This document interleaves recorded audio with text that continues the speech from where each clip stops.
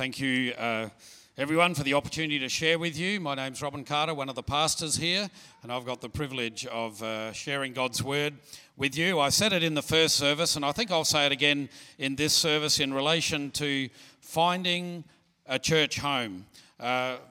Some of you have heard me allude to this before, but I think it's timely to say it again. Rebecca and I, a couple of years ago, were looking for to relocate and to find a home that we could share together. And in the course of doing that, there were 3 times we thought we had found the right home. But God, and in hindsight, I can see God's hand in it. The first property was a vacant block of land, and because it was an elderly woman that was selling it, the way God stopped us buying that was she passed away and the family took it off the market, and in hindsight we are glad that happened. The second one, we had a property at Bridgewater. We were convinced it was the right spot. We'd put in an offer, they didn't accept it. They were trying to talk us up to get more money out of us.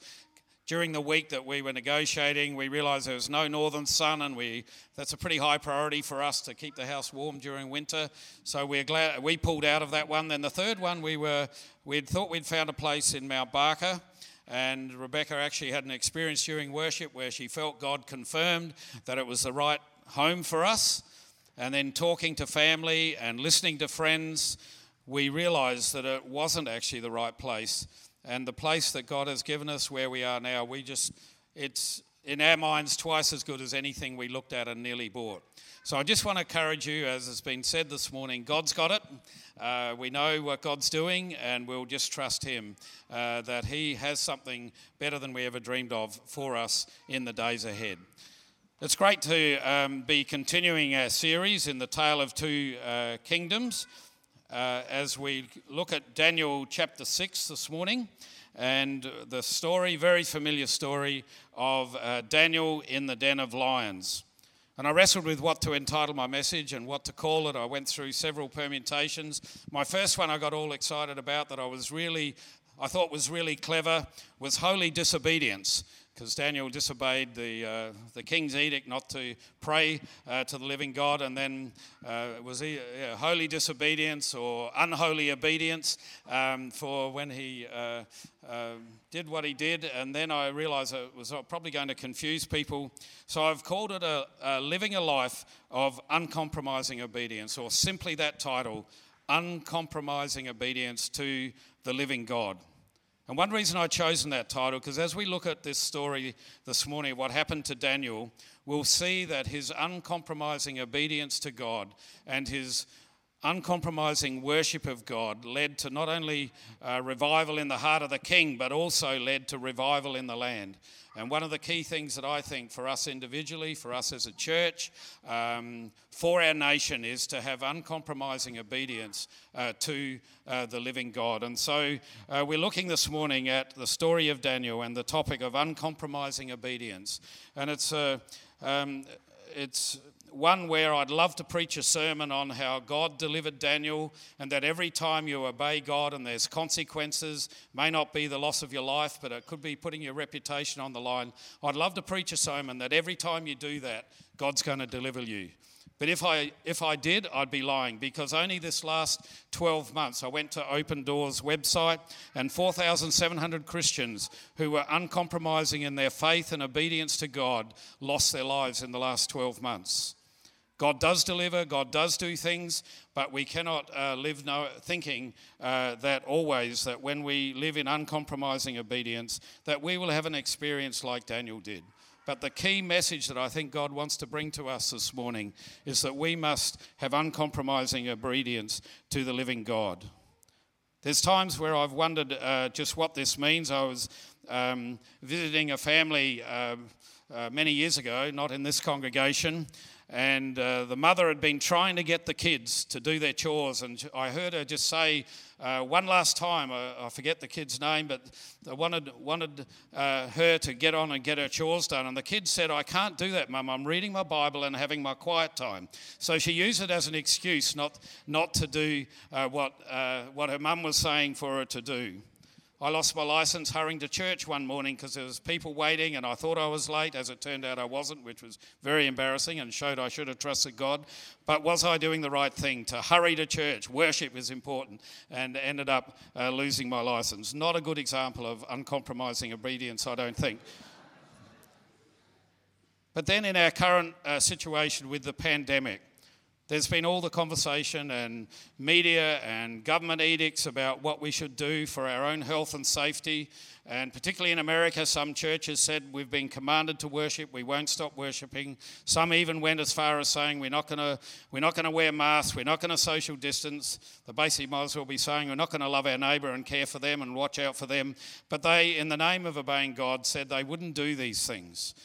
And the question we need to work through what our response is when the government tells us to do things that seem at face value to be challenging things that God has called us to. We all know the story of Bonhoeffer, who came to the point of seeing the evil that Hitler was perpetrating, came to the point he got involved, I think in a couple, and the second one where he lost his life, in attempts to assassinate Hitler. As a pastor, as someone, he felt that he was doing more good for his country by doing that. But there's all sorts of issues we could raise about the issue of uncompromising obedience and where we draw the line between obeying God rather than obeying an edict of the government, or obeying what an employer is asking you to do, or if you're in a marriage where the husband thinks he can tell you what to do, he asks you to do something he thinks against the commands of God, you could take it right down to all levels of relationship where you have to make a choice.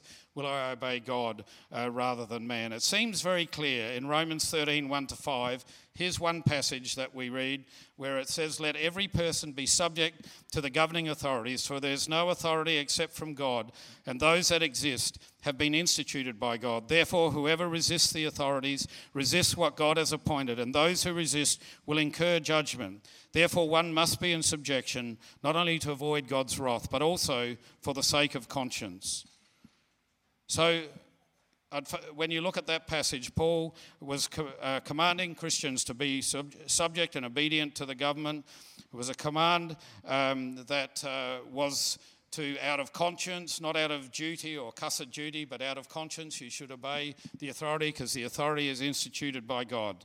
But then in other places, and you think it all seems cut and dried, and you do what you're told to do, and you don't take any sense of responsibility for the consequences of what you do. And if you're in Hitler's Germany, you would work in the gas chambers, you just do what you're told to do. But we find in the scriptures where it says to obey the government, examples where people like Paul, when governments, when an employer, when someone you know is asking you to do something that's contrary to the commands of God, then you do disobey the government.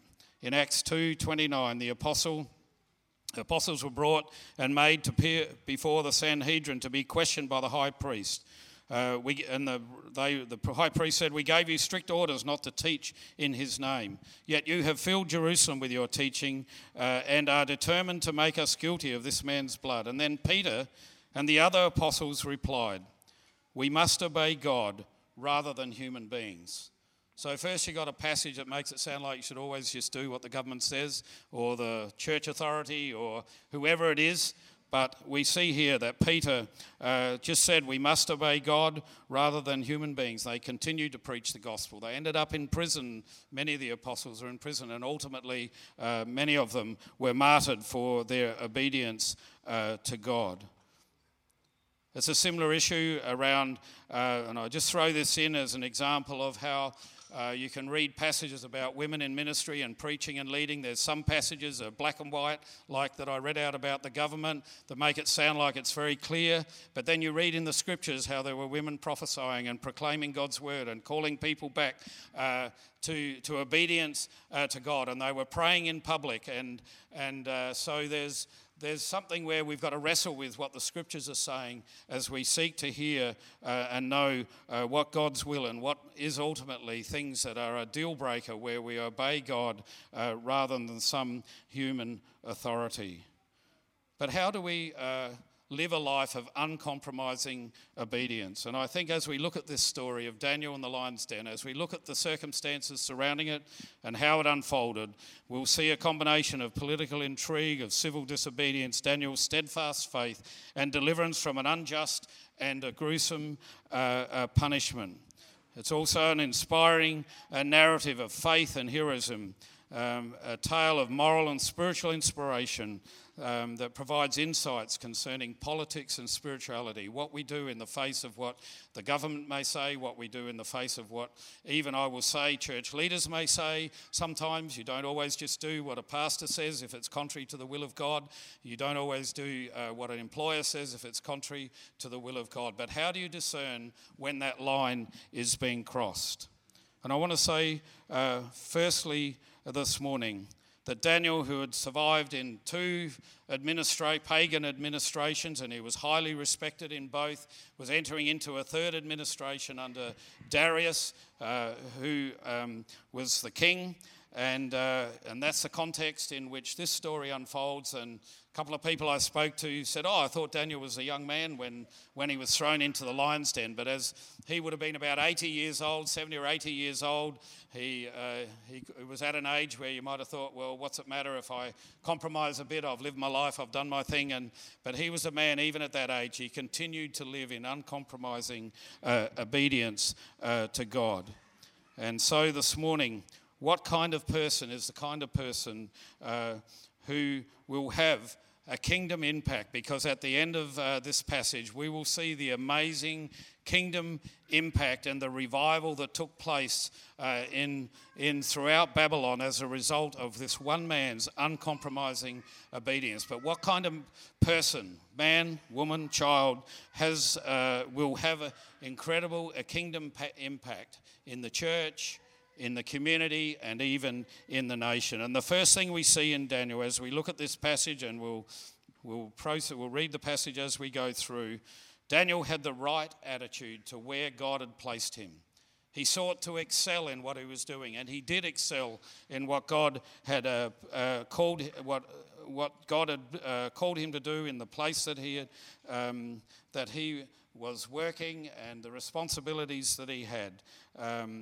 And rather than complain about his situation being in a pagan administration or whatever, he just excelled at what he was called to do. And it says in Daniel 6, 1-3, it pleased Darius to appoint 120 satraps or governors to rule throughout the kingdom, with 3 administrators over them, one of whom was Daniel.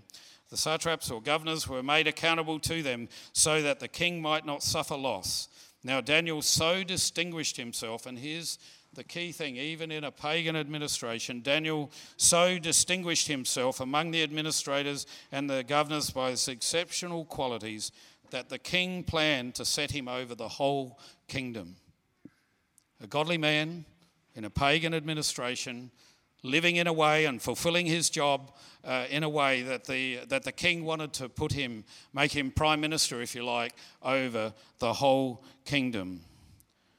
Daniel excelled and distinguished himself in his attitude to what he was doing, in how he did what he did, and in a way that he earned the respect of the king of the whole of the Babylonian Empire. He had an extraordinary spirit. And I want to challenge us as God's people in whatever workplace, whether you're a father or a mother, or whether you're an employer or an employee, a business owner, whether you're unemployed, whether you're a student, I don't care what context your life is unfolding at the moment. What's your attitude to what you're doing? Under God, doing everything to the glory of God. I've shorn sheep to the glory of God. I've worked in a factory for 12 months to the glory of God. I've managed an office and print shop, raising funds for evangelism throughout Australia for 4 years to the glory of God. I've sought to bring up my children to the glory of God. So how we do any responsibility we have, we need to have that attitude of doing everything to the glory of God. Jesus had something to say about our attitude when people ask us to do things. He was talking to people who under Roman rule, and a Roman soldier could ask you could be walking along the road, and he might have all his baggage, he might have his backpack or whatever it may be, he could say to you, I want you to carry this for the next mile. Legally, that was something that a Roman soldier could ask you at any point in time. And then Jesus says that when you are asked to do this, and he preempts it with some other things. He says, you have said an eye for an eye and a tooth for a tooth, but I say to you, do not resist the one who is evil. But if anyone slaps you on the right cheek, turn the other also. If anyone would sue you to take your tunic, let him have your cloak as well. And if anyone forces you, this is the bit that I've alluded to, and if anyone forces you to go 1 mile, go with him 2 miles. Give to the one who begs from you, and do not refuse the one who would borrow from you. Countercultural challenge. Living to honour and glorify God, that living with uncompromising obedience, seeking God's glory in every context. A Roman oppressor could ask you to do something, do it with the right attitude and spirit. Nelson Mandela did that in prison. He was treated woefully, yet he showed respect for even his guards who treated him, and I won't say some of the things that they did. But he still respected them and had the attitude of a right spirit, and then he was raised to become the first Prime Minister of the new South Africa. But the same attitude applies to us as a whole community of faith. We need to seek to do things in a way that we will be like the early church in Acts 2, where it says, as 3,000 people in one day came to faith, people were being baptized in droves, they were meeting in homes and breaking bread and studying God's word and sharing things in common and caring and loving for one another. And it says that they were enjoying the favour of all the people. Uncompromising obedience to God, and they were respected by the wider community. That's why we try and do the right thing with our car parking. That's why we try and do the right thing when the council says, no, you can't park there, so we'll try and work out. I was amazed last week, the car park across the road looked empty between services because everybody was out here and round on the ring route. But we just want to excel and do the things that honour what we are asked to do, that doesn't compromise the things that God has called us to do. Secondly, as we have the right attitude, we need to have the right heart. A heart of integrity in everything that we do. Uncompromising obedience to God means living with integrity before others. It's something we see so often. Every week or two you'll see it pop up in the papers. Some politician will have some mud dragged up about something they've done that destroys their reputation or it undermines their reputation. And Daniel was someone who was scrutinised. We read in Daniel 6:4-9, at this, meaning Daniel's promotion, the administrators and governors tried to find grounds for charges against Daniel in his conduct of government affairs. But they were unable to do so. They could find no corruption in him because he was trustworthy and neither corrupt nor negligent. Not only was he ethically squeaky clean in everything that he had done, but he wasn't negligent in fulfilling his duties in what his responsibilities were. And this is how we need to be the kind of people that no matter what people looked at in our past, how we've responded to situations, the things we've done, the decisions we've made, that there would be no dirt that could be found on us. Thankfully, for the grace of God, none of us are perfect, but we need to be seeking to live in ways that honour God in everything.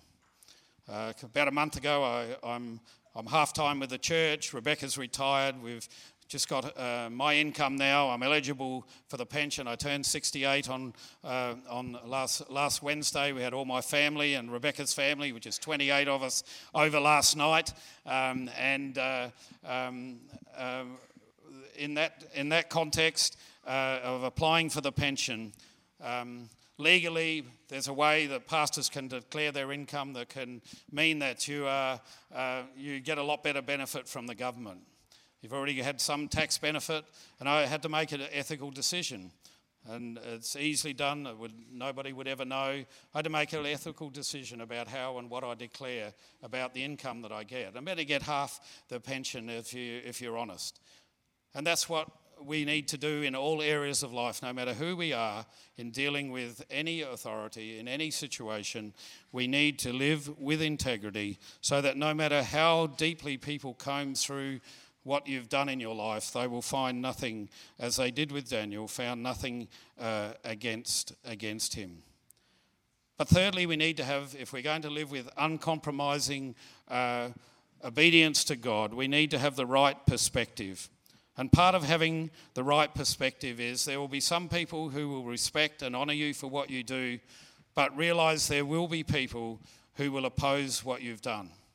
Because we read in Daniel, you'll see it in his life. Let's read, starting at verse 5. Finally, these men said, "We will never find any basis of charges against this man, Daniel, unless it has something to do with the law of his God."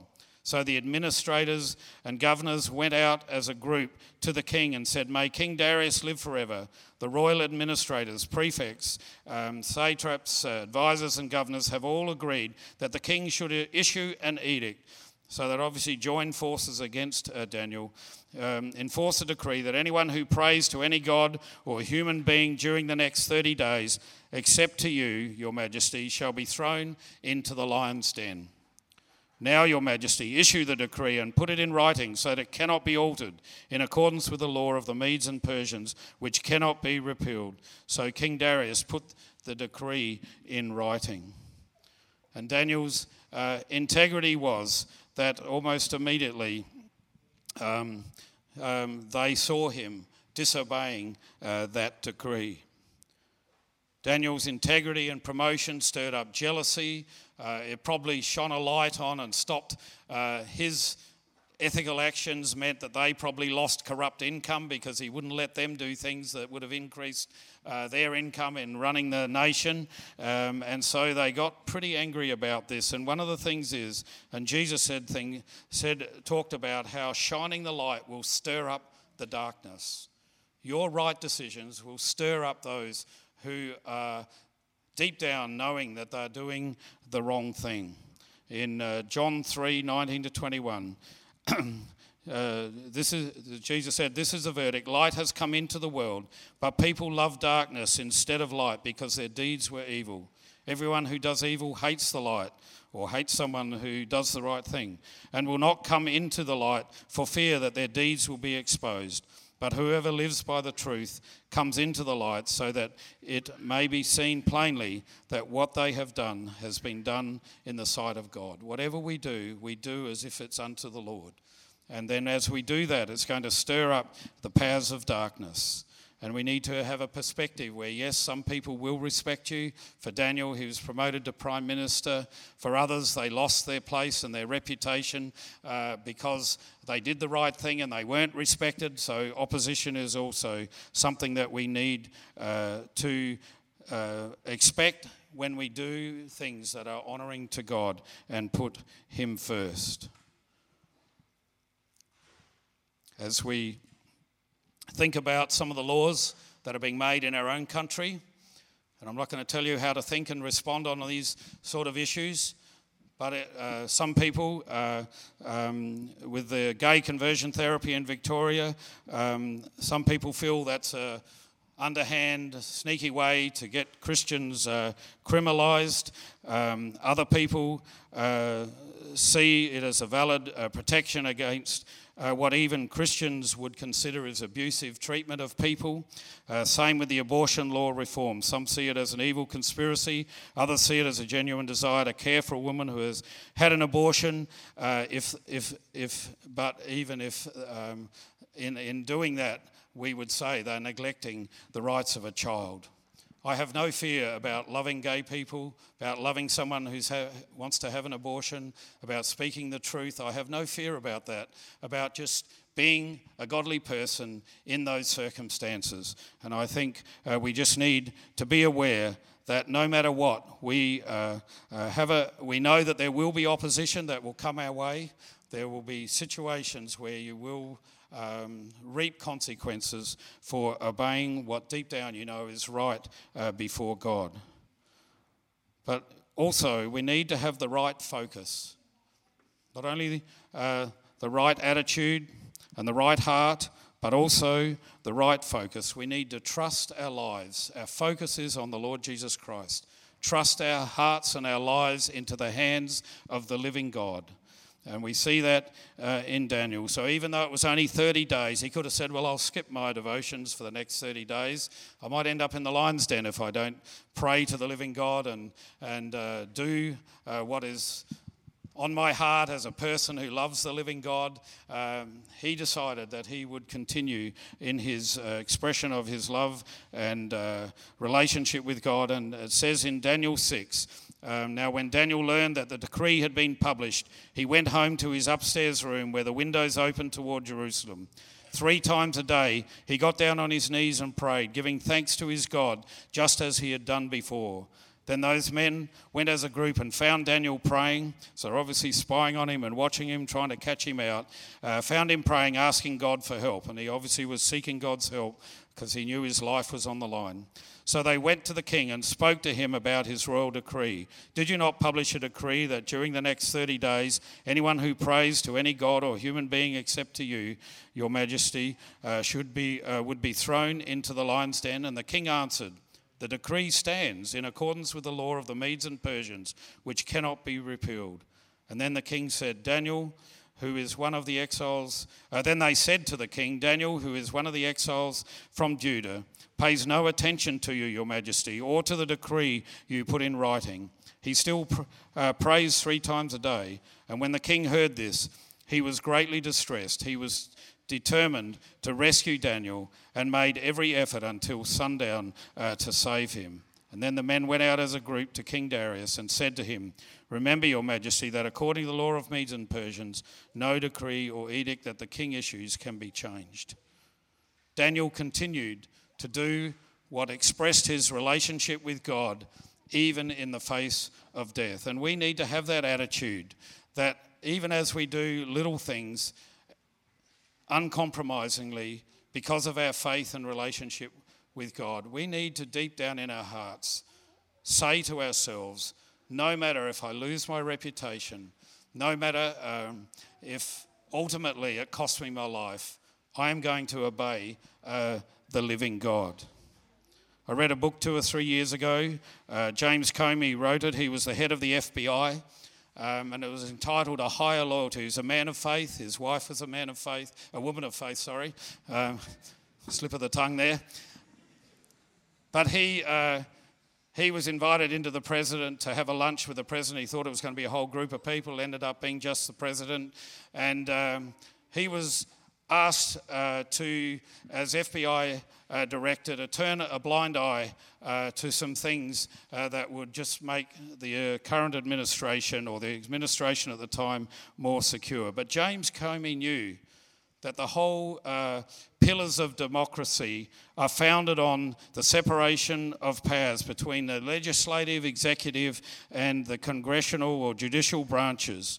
And the president usually has very little to do with the FBI director because it could look like he's compromising or going to have to compromise because the FBI could, and nobody is above the law.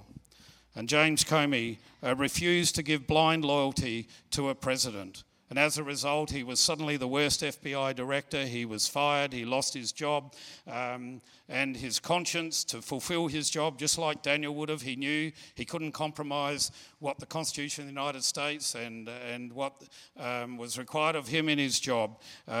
He did what was right in his job. He did what was right in his conscience before God. And in his case, he trusted the outcome into God's hands, and for him, he lost his job, and he was vilified for what he did. But in our hearts, we need to have that same uncompromising, no matter what the outcome, that we will always do what we know is right before God, that honours him, that honours our responsibilities in whatever sphere of life God has put us. And we need to, as we do that, we need to have the right focus as we trust our lives into God's hands. Daniel lived knowing his life was always preserved by God until the Lord had finished with him. Your life You are invincible until God has finished with you on this earth. You can know that your life is in God's hands, and we need to live with that trust. In Daniel 6:16-23 says, "So the king gave the order, and they brought Daniel and threw him into the lion's den. And then the king said to Daniel, 'May your God whom you serve continually rescue you.' A stone was brought and placed over the mouth of the den, and the king sealed it with his own signet ring and with the rings of his nobles, so that Daniel's situation might not be changed. And then the king returned to his palace and spent the night without eating and without any entertainment being brought to him, and he could not sleep.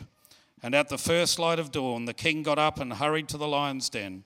And when he came near the den, he called to Daniel in an anguished voice, 'Daniel, servant of the living God, has your God, whom you serve continually, been able to rescue you from the lions?' And Daniel answered, 'May the king live forever. My God sent his angel. He has shut the mouths of the lions. They have not hurt me, because I was found innocent in his sight. Nor have I done any wrong before you, your majesty.'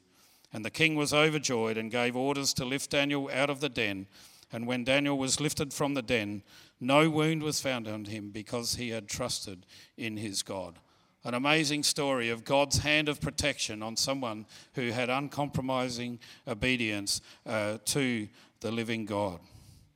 He was doing it out of trust and faith in God, not cussed duty, not with a sense of, I don't really want to do this, I'm just doing what I feel I should have to do. He loved God. He knew that God was the one who, he was a child of God. He knew that he was God's prophet. He knew that he would belong to the living God, and he simply obeyed what he knew was right in the eyes of God. Daniel was protected. Others, as we read the scriptures, and as I said at the beginning, many who have uncompromising obedience are not necessarily always rescued. I've sat with people who it's not so much a consequence of an action. Well, it's not in any way a consequence of an action. But when someone's been dying of cancer, they've been a godly person, and they've asked the question, why me? And it's a question that we can ask. But these things just happen to any person, and at times God protects and heals. At other times people go to be with their God. And so we need to be people who have the right attitude as we live in whatever sphere God has put us. We need to have the right heart and live with integrity in whatever our responsibilities are, from the home to the workplace to the community to in government or local government or national government. We need to act with integrity and do what is right in the eyes of God and fulfill our responsibilities. And we need to realise that opposition is a possibility and often does come, and have our focus and trust in the God who we love, who loves us, that no matter what happens, our reputation and our lives are in his hands. And as we do this, and we finish with the focus, how as Daniel did this, in his case, his obedience led to a revival across the Babylonian Empire. In Daniel 6:24-28, it says, at the king's command, we see that God dealt with the opposition. It says in verse 24 of chapter 6, at the king's command, the men who had falsely accused Daniel were brought in and thrown into the lion's den, along with their wives, and I find this hard to read, along with their wives and children. And before they reached the floor of the den, the lions overpowered them and crushed all their bones. One thing, there is a psalm that says, vengeance is mine, says the Lord. I don't think God wants us to celebrate when those who are opposed to us suffer in some way or receive the Lord's discipline.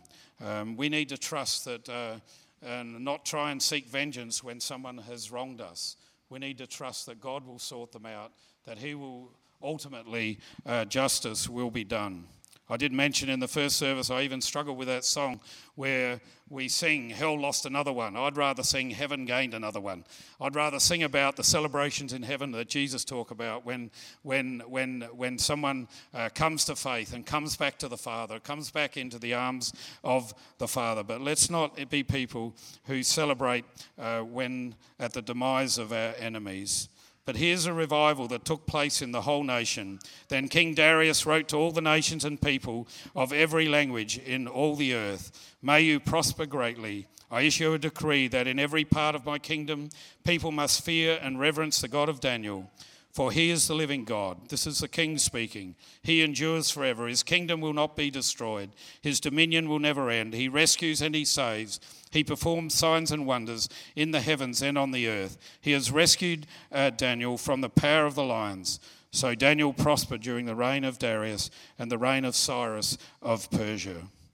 Revival, as we read that passage, we will see that in the nation, verse 25, when revival comes, there will be peace. Reverence for God and his ways in verse 26. A focus on the eternal kingdom will happen across the nation, and signs and wonders will be done by God of his timing and his choosing for his glory, for his purposes. As we see in this case, Daniel was delivered from the lions and a revival took place across the nation. As we give uncompromising obedience to God, Jesus will be glorified, lives will be transformed. Darius' life was transformed. People throughout the nation suddenly were impacted by the kingdom of God, and hope will be revealed as we give uncompromising obedience to God. As we look at Daniel's life and character that we've seen as we looked at the last 6 chapters, Daniel dared to be different. My daughters gave me for my birthday one year, a few years ago. It had a little sign that had a row of birds, one hanging upside down, then the final one up the right way, and it had a sign on it, "Dare to be different." And people were I put it on my Facebook page, and and people were saying to my daughters, basically, don't give him any encouragement. They sort of thought that I didn't need any encouragement, not meaning that I was necessarily always different in a good way, but hopefully so. But Daniel dared to be different. Daniel knew where to get answers. He sought and looked to the wisdom of God. Daniel understood the power of thanksgiving and praise. It says in Daniel 2, when he was having to solve the king's vision, he went into God's presence and he praised the name of God forever and ever for your wisdom and power. He goes on to say he changes times and seasons. He deposes kings and raises up others. He gives wisdom to the wise. Daniel's just praising God for doing these things, and knowledge to the discerning. He reveals deep and hidden things, and he knows what lies in darkness, and light dwells with him. I thank and praise you, God of my ancestors. You have given me wisdom and power. You have made known to me what we asked of you, and you have made known to us the dream of the king. So he knew the power of thanksgiving and praise as he was seeking God's will and God's direction. Daniel didn't forget his friends. He promoted them and gave them opportunity. Daniel refused to compromise, and along with Shadrach, Meshach, and Abednego, they gave uncompromising obedience. Daniel could interpret problems and find solutions. Daniel didn't allow the culture around him to erode his values. Daniel was a man of integrity, and he trusted wholeheartedly in the living God. And so the call to us this morning is, just as Daniel chose to live in uncompromising obedience to God, that we would do the same. God delivered Daniel from the mouths of the lions. He vindicated him in the eyes of his enemies, and God was glorified as a result. So if the band want to come, we're going to lead into communion, that as we are called to live with uncompromising obedience to the living God who loves us, who has come in his grace to us, the communion reminds us of Christ's incredible love, where he gave uncompromising obedience to God, which meant for him that he died on a cross. As we eat the bread and drink the cup this morning, I want you to just focus on the incredible grace and love of a holy God who comes to you and has come to you.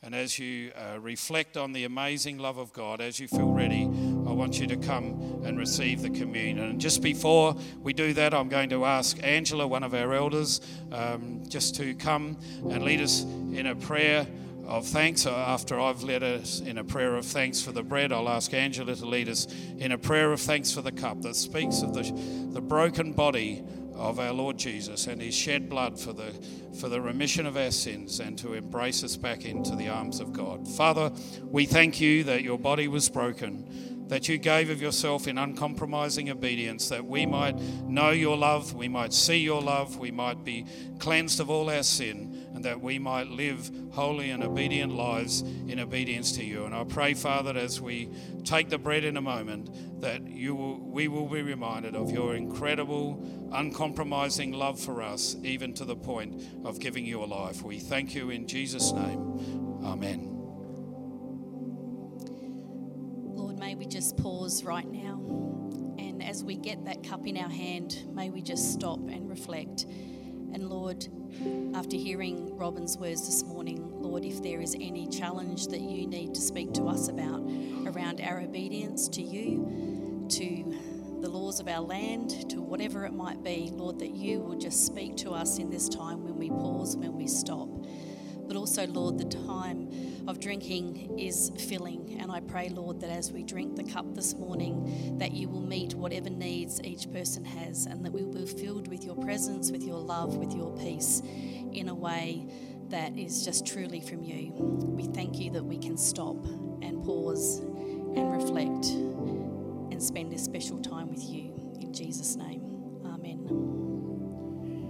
Thank you, Angela. So I just invite you to spend a moment just reflecting on the incredible grace and love of God to you, the one who went to the cross in obedience to God, that you too will just in response to his love, not as a cussed duty, but in response to his grace and love, you will determine in your heart, if this God has done this for me, then I too will live with uncompromising obedience to him. And just as you feel ready and as you feel a sense of God's grace and love, just feel ready to just take the bread and cup. For those who might need gluten-free, it's in the back left-hand corner here of my left-hand corner, your right-hand corner at the back, if you need that. So pause, reflect on God's grace, and take the bread and cup this morning as you determine to live in uncompromising obedience to the living God.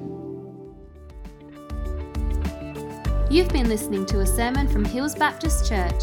To find out more or to hear other great content, find us at hillsbaptist.com or on your podcast app.